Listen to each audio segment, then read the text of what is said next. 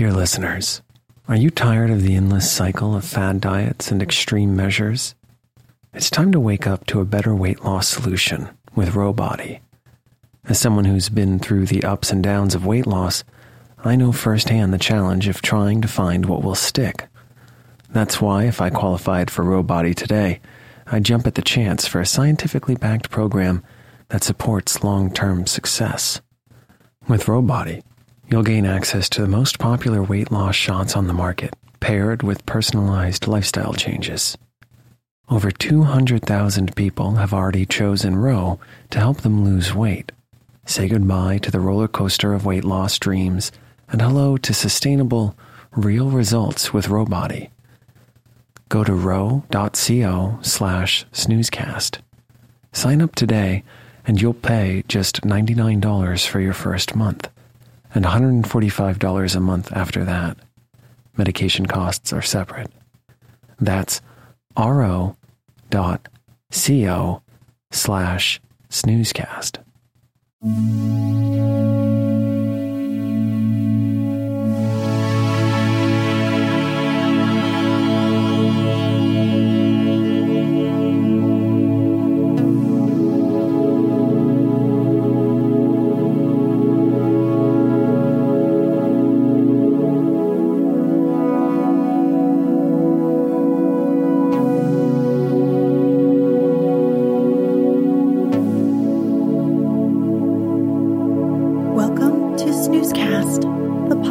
Designed to help you fall asleep. Find us on snoozecast.com, and if you enjoy our show, please share us with a friend. This episode is brought to you by Rays of Sunshine. Tonight, we'll read the next part to The Secret Garden, a novel by Frances Hodgson Burnett, published in 1911.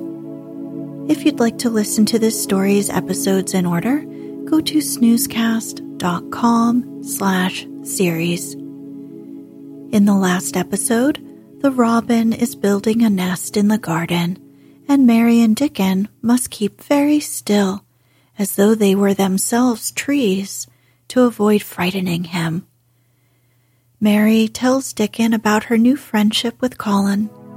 Dickon is glad that he will no longer have to hide the fact of Colin from Mary, since he abhors keeping secrets.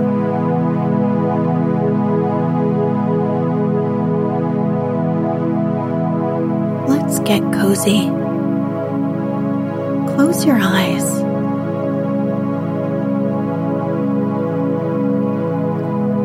Relax your body into the softness of your bed.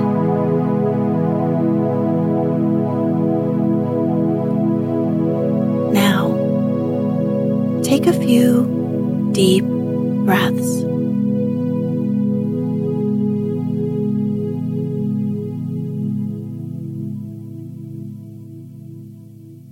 Chapter 16. I won't, said Mary. They found a great deal to do that morning, and Mary was late in returning to the house, and was also in such a hurry to get back to her work that she quite forgot Colin until the last moment. Tell Colin that I can't come and see him yet, she said to Martha. I'm very busy in the garden. Martha looked rather frightened. Ah, Miss Mary, she said, it may put him all out of humor when I tell him that. But Mary was not as afraid of him as other people were, and she was not a self-sacrificing person. I can't stay, she answered. Dickon's waiting for me. And she ran away. The afternoon was even lovelier and busier than the morning had been. Already, nearly all the weeds were cleared out of the garden, and most of the roses and trees had been pruned or dug about. Dickon had brought a spade of his own, and he had taught Mary to use all her tools, so that by this time it was plain that though the lovely wild place was not likely to become a gardener's garden, it would be a wilderness of growing things before the springtime was over. "There'll be apple blossoms and cherry blossoms overhead," Dickon said, working away with all his might. "And there'll be peach and plum trees in bloom against the walls, and the grass'll be a carpet of flowers." The little fox and the rook were as happy and busy as they were, and the robin and his mate flew backward and forward like tiny streaks of lightning. Sometimes the rook flapped his black wings and soared away over the treetops in the park. Each time he came back and perched near Dickon and cawed several times as if he were relating his adventures. And Dickon talked to him just as he had talked to the robin. Once, when Dickon was so busy that he did not answer him at first, Soot flew onto his shoulders and gently tweaked his ear with his large beak.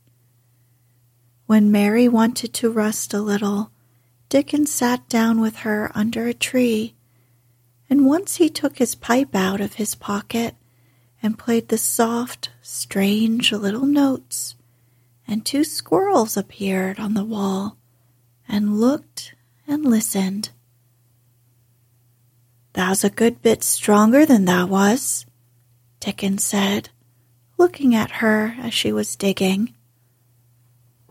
"Thou's beginning to look different for sure." Mary was glowing with exercise and good spirits. "I'm getting fatter and fatter every day," she said quite exultantly. "Mrs. Medlock will have to get me some bigger dresses. Martha says my hair is growing thicker. It isn't so flat and stringy." The sun was beginning to set and sending deep gold-colored rays slanting under the trees when they parted. "It'll be fine tomorrow," said Dickon. "I'll be at work by sunrise." "So will I," said Mary. She ran back to the house as quickly as her feet would carry her. She wanted to tell Colin about Dickon's fox cub and the rook, and about what the springtime had been doing. She felt sure he would like to hear. So it was not very pleasant when she opened the door of her room to see Martha standing waiting for her with a doleful face. "What is the matter?" she asked. "What did Colin say when you told him I couldn't come?" "Oh," said Martha, "I wish thou'd gone. He was nigh going into one of his tantrums. There's been a nice to-do all afternoon to keep him quiet. He would watch the clock all the time." Mary's lips pinched themselves together. She was no more used to considering other people than Colin was, and she saw no reason why an ill-tempered boy should interfere with the thing she liked best. She knew nothing about the pitifulness of people who had been ill and nervous, and who did not know that they could control their tempers and need not make other people ill and nervous too. When she had had a headache in India, she had done her best to see that everybody else had a headache or something quite as bad. And she felt she was quite right. But of course, now she felt that Colin was quite wrong. He was not on his sofa when she went into his room. He was lying flat on his back in bed, and he did not turn his head toward her as she came in.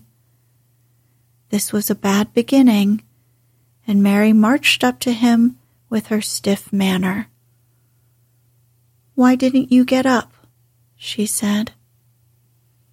I did get up this morning when I thought you were coming, he answered, without looking at her. I made them put me back in bed this afternoon. My back ached and my head ached and I was tired. Why didn't you come? I was working in the garden with Dickon, said Mary. Colin frowned and condescended to look at her. I won't let that boy come here if you go and stay with him instead of coming to talk to me, he said. Mary flew into a fine passion. She could fly into a passion without making a noise. She just grew sour and obstinate and did not care what happened. If you send Dickon away, I'll never come into this room again, she retorted. You'll have to if I want you, said Colin. I won't, said Mary. I'll make you, said Colin. They shall drag you in. Shall they, Mr. Rajah? Said Mary fiercely. They may drag me in, but they can't make me talk when they get me here. I'll sit and clench my teeth and never tell you one thing. I won't even look at you. I'll stare at the floor. They were a nice, agreeable pair as they glared at each other. If they had been two little street boys, they would have sprung at each other and had a rough and tumble fight. As it was, they did the next thing to it. You are a selfish thing, cried Colin. What are you? Said Mary. Selfish people always say that. Anyone is selfish who doesn't do what they want. You're more selfish than I am. You're the most selfish boy I ever saw. I'm not, snapped Colin. I'm not as selfish as your fine Dickon is. He keeps you playing in the dirt when he knows I'm all by myself. He's selfish, if you like. Mary's eyes flashed fire. He's nicer than any other boy that ever lived, she said. He's like an angel. It might sound rather silly to say that, but she did not care. A nice angel, Colin sneered ferociously. He's a common cottage boy off the moor. He's better than a common Rajah, retorted Mary. He's 1,000 times better. Because she was the stronger of the two, she was beginning to get the better of him. The truth was that he had never had a fight with anyone like himself in his life, and, upon the whole, it was rather good for him, though neither he nor Mary knew anything about that. He turned his head on his pillow and shut his eyes, and a big tear was squeezed out and ran down his cheek. He was beginning to feel pathetic and sorry for himself, not for anyone else. I'm not as selfish as you, because I'm always ill, and I'm sure there is a lump coming on my back, he said, and I'm going to die besides. You're not, contradicted Mary, unsympathetically. He opened his eyes quite wide with indignation. He had never heard such a thing said before. He was at once furious and slightly pleased, if a person could be both at one time. I'm not, he cried. I am. You know I am. Everybody says so. I don't believe it, said Mary sourly. You just say that to make people sorry. I believe you're proud of it. I don't believe it. If you were a nice boy, it might be true, but you're too nasty." In spite of his invalid back, Colin sat up in bed in quite a healthy rage. "Get out of the room," he shouted, and he caught hold of his pillow and threw it at her. He was not strong enough to throw it far, and it only fell at her feet. But Mary's face looked as pinched as a nutcracker. "I'm going," she said, "and I won't come back." She walked to the door, and when she reached it, she turned round and spoke again. "I was going to tell you all sorts of nice things," she said. "Dickon brought his fox and his rook, and I was going to tell you all about them. Now I won't tell you a single thing." She marched out of the door and closed it behind her, and there, to her great astonishment, she found the trained nurse standing as if she had been listening, and, more amazing still, she was laughing. She was a big, handsome young woman who ought not to have been a trained nurse at all, as she could not bear invalids, and she was always making excuses to leave Colin to Martha or anyone else who would take her place. Mary had never liked her, and she simply stood and gazed up at her as she stood giggling into her handkerchief. "What are you laughing at?" she asked her. "At you two young ones," said the nurse. "It's the best thing that could happen to the sickly, pampered thing to have someone to stand up to him that's as spoiled as himself." And she laughed into her handkerchief again. "If he'd had a young vixen of a sister to fight with, it would have been the saving of him." "Is he going to die?" "I don't know, and I don't care," said the nurse. "Hysterics and temper are half what ails him." "What are hysterics?" asked Mary. "You'll find out if you work him into a tantrum after this. But at any rate, you've given him something to have hysterics about, and I'm glad of it." Mary went back to her room, not feeling at all as she had felt when she had come in from the garden. She was cross and disappointed, but not at all sorry for Colin. She had looked forward to telling him a great many things, and she had meant to try to make up her mind whether it would be safe to trust him with the great secret. She had been beginning to think it would be, but now she had changed her mind entirely.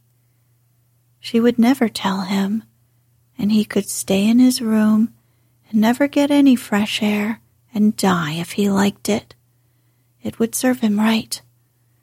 She felt so sour and unrelenting that for a few minutes she almost forgot about Dickon and the great green veil creeping over the world and the soft wind blowing down from the moor. Martha was waiting for her, and the trouble in her face had been temporarily replaced by interest and curiosity. There was a wooden box on the table, and its cover had been removed and revealed that it was full of neat packages. "Mr. Craven sent it to you," said Martha. "It looks as if it had picture books in it." Mary remembered what he had asked her the day she had gone to his room. "Do you want anything? Dolls, toys, books?" She opened the package, wondering if he had sent a doll, and also wondering what she should do with it if he had. But he had not sent one. There were several beautiful books, such as Colin had, and 2 of them were about gardens and were full of pictures. There were 2 or 3 games, and there was a beautiful little writing case with a gold monogram on it and a gold pen and inkstand. Everything was so nice that her pleasure began to crowd her anger out of her mind. She had not expected him to remember her at all, and her hard little heart grew quite warm. "I can write better than I can print," she said, "and the first thing I shall write with that pen will be a letter to tell him I am much obliged." If she had been friends with Colin, she would have run to show him her presents at once, and they would have looked at the pictures and read some of the gardening books, and perhaps tried some of the games. And he would have enjoyed himself so much he would never once have thought he was going to die, or have put his hand on his spine to see if there was a lump coming. He had a way of doing that which she could not bear. It gave her an uncomfortable, frightened feeling because he always looked so frightened himself. He said that if he felt even quite a little lump some day, he should know his hunch had begun to grow. Something he had heard Mrs. Medlock whispering to the nurse had given him the idea, and he had thought over it in secret until it was quite firmly fixed in his mind. Mrs. Medlock had said his father's back had begun to show its crookedness in that way when he was a child. He had never told anyone but Mary that most of his tantrums, as they called them, grew out of his hysterical, hidden fear. Mary had been sorry for him when he had told her. He always began to think about it when he was cross or tired, she said to herself, and he had been cross today. Perhaps he had been thinking about it all afternoon. She stood still, looking down at the carpet and thinking. I said I would never go back again. She hesitated, knitting her brows. But perhaps, just perhaps, I will go and see, if he wants me, in the morning. Perhaps he'll try to throw his pillow at me again, but I think I'll go. Chapter 17. A Tantrum. She had got up very early in the morning and had worked hard in the garden, and she was tired and sleepy. So as soon as Martha had brought her supper and she had eaten it, she was glad to go to bed. As she laid her head on the pillow, she murmured to herself, I'll go out before breakfast and work with Dickon, and then afterward, I believe, I'll go to see him. She thought it was the middle of the night when she was awakened by such dreadful sounds that she jumped out of bed in an instant. What was it? What was it? The next minute, she felt quite sure she knew.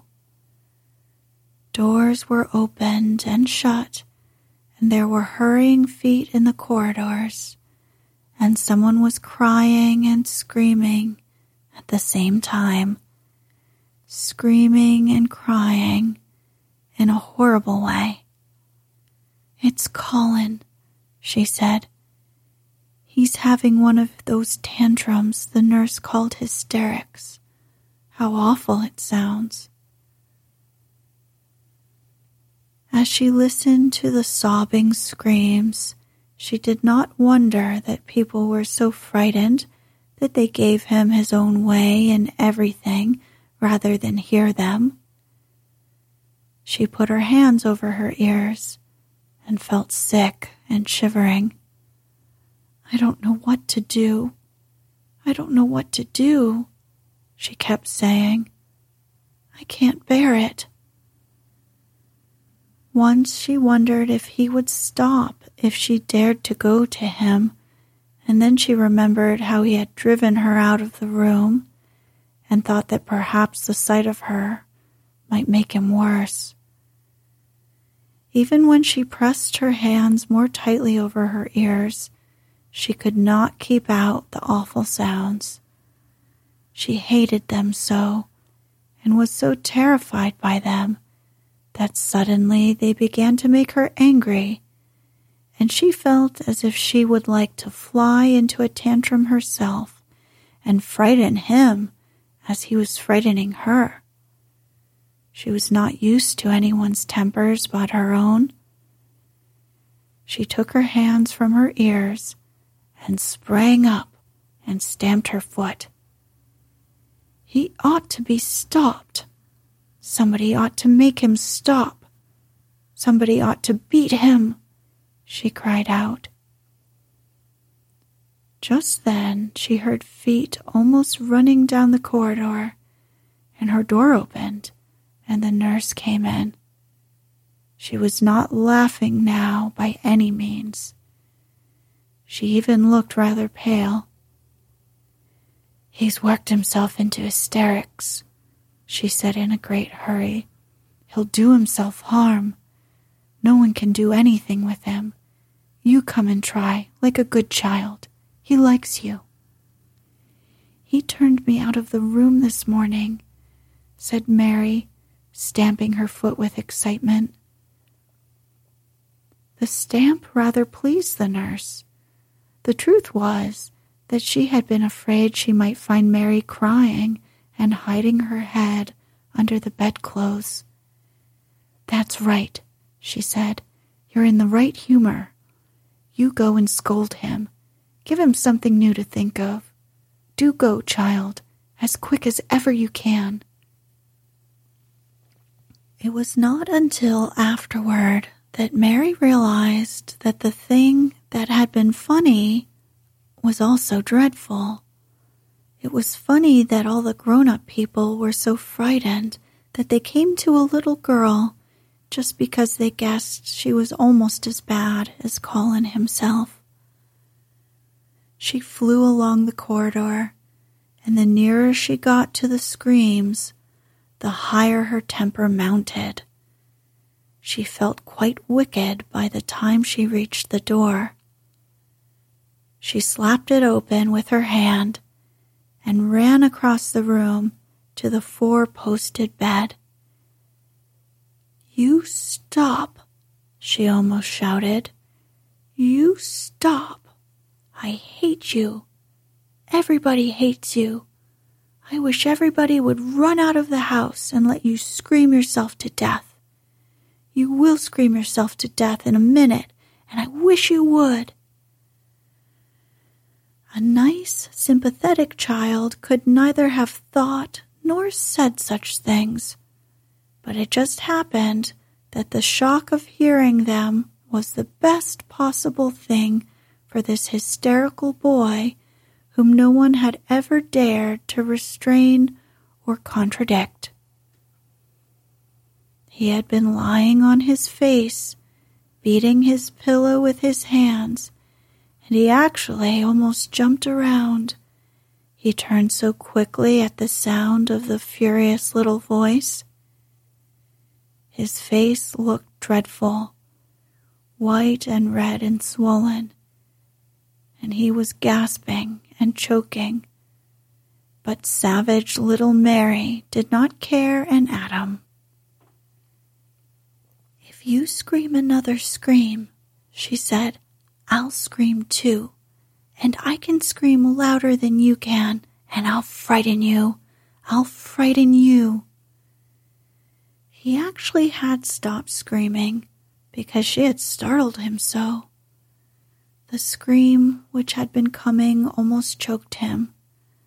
The tears were streaming down his face, and he shook all over. "I can't stop," he gasped and sobbed. I can't. "You can," shouted Mary. "Half that ails you is hysterics and temper. Just hysterics. And she stamped each time she said it. "I felt the lump. I felt it," choked out Colin. "I knew I should. I shall have a hunch in my back and then I'll die." And he began to writhe again and turned on his face and sobbed and wailed, but he didn't scream. "You didn't feel a lump," contradicted Mary fiercely. "If you did, it was only a hysterical lump. Hysterics makes lumps. There's nothing the matter with your horrid back. Nothing but hysterics. Turn over and let me look at it." She liked the word hysterics and felt somehow as if it had an effect on him. He was probably like herself and had never heard it before. "Nurse," she commanded, "come here and show me his back this minute." The nurse, Mrs. Medlock, and Martha had been standing huddled together near the door staring at her, their mouths half open. All three had gasped with fright more than once. The nurse came forward as if she were half afraid. Colin was heaving with great, breathless sobs. "Perhaps he won't let me," she hesitated in a low voice. Colin heard her, however, and he gasped out between two sobs, "Show her. She'll see then." It was a poor, thin back to look at when it was bared. Every rib could be counted, and every joint of the spine, though Mistress Mary did not count them as she bent over and examined them with a solemn, savage little face. She looked so sour and old-fashioned that the nurse turned her head aside to hide the twitching of her mouth. There was just a minute's silence, for even Colin tried to hold his breath while Mary looked up and down his spine, and down and up, and up and down again, as intently as if she had been the great doctor from London.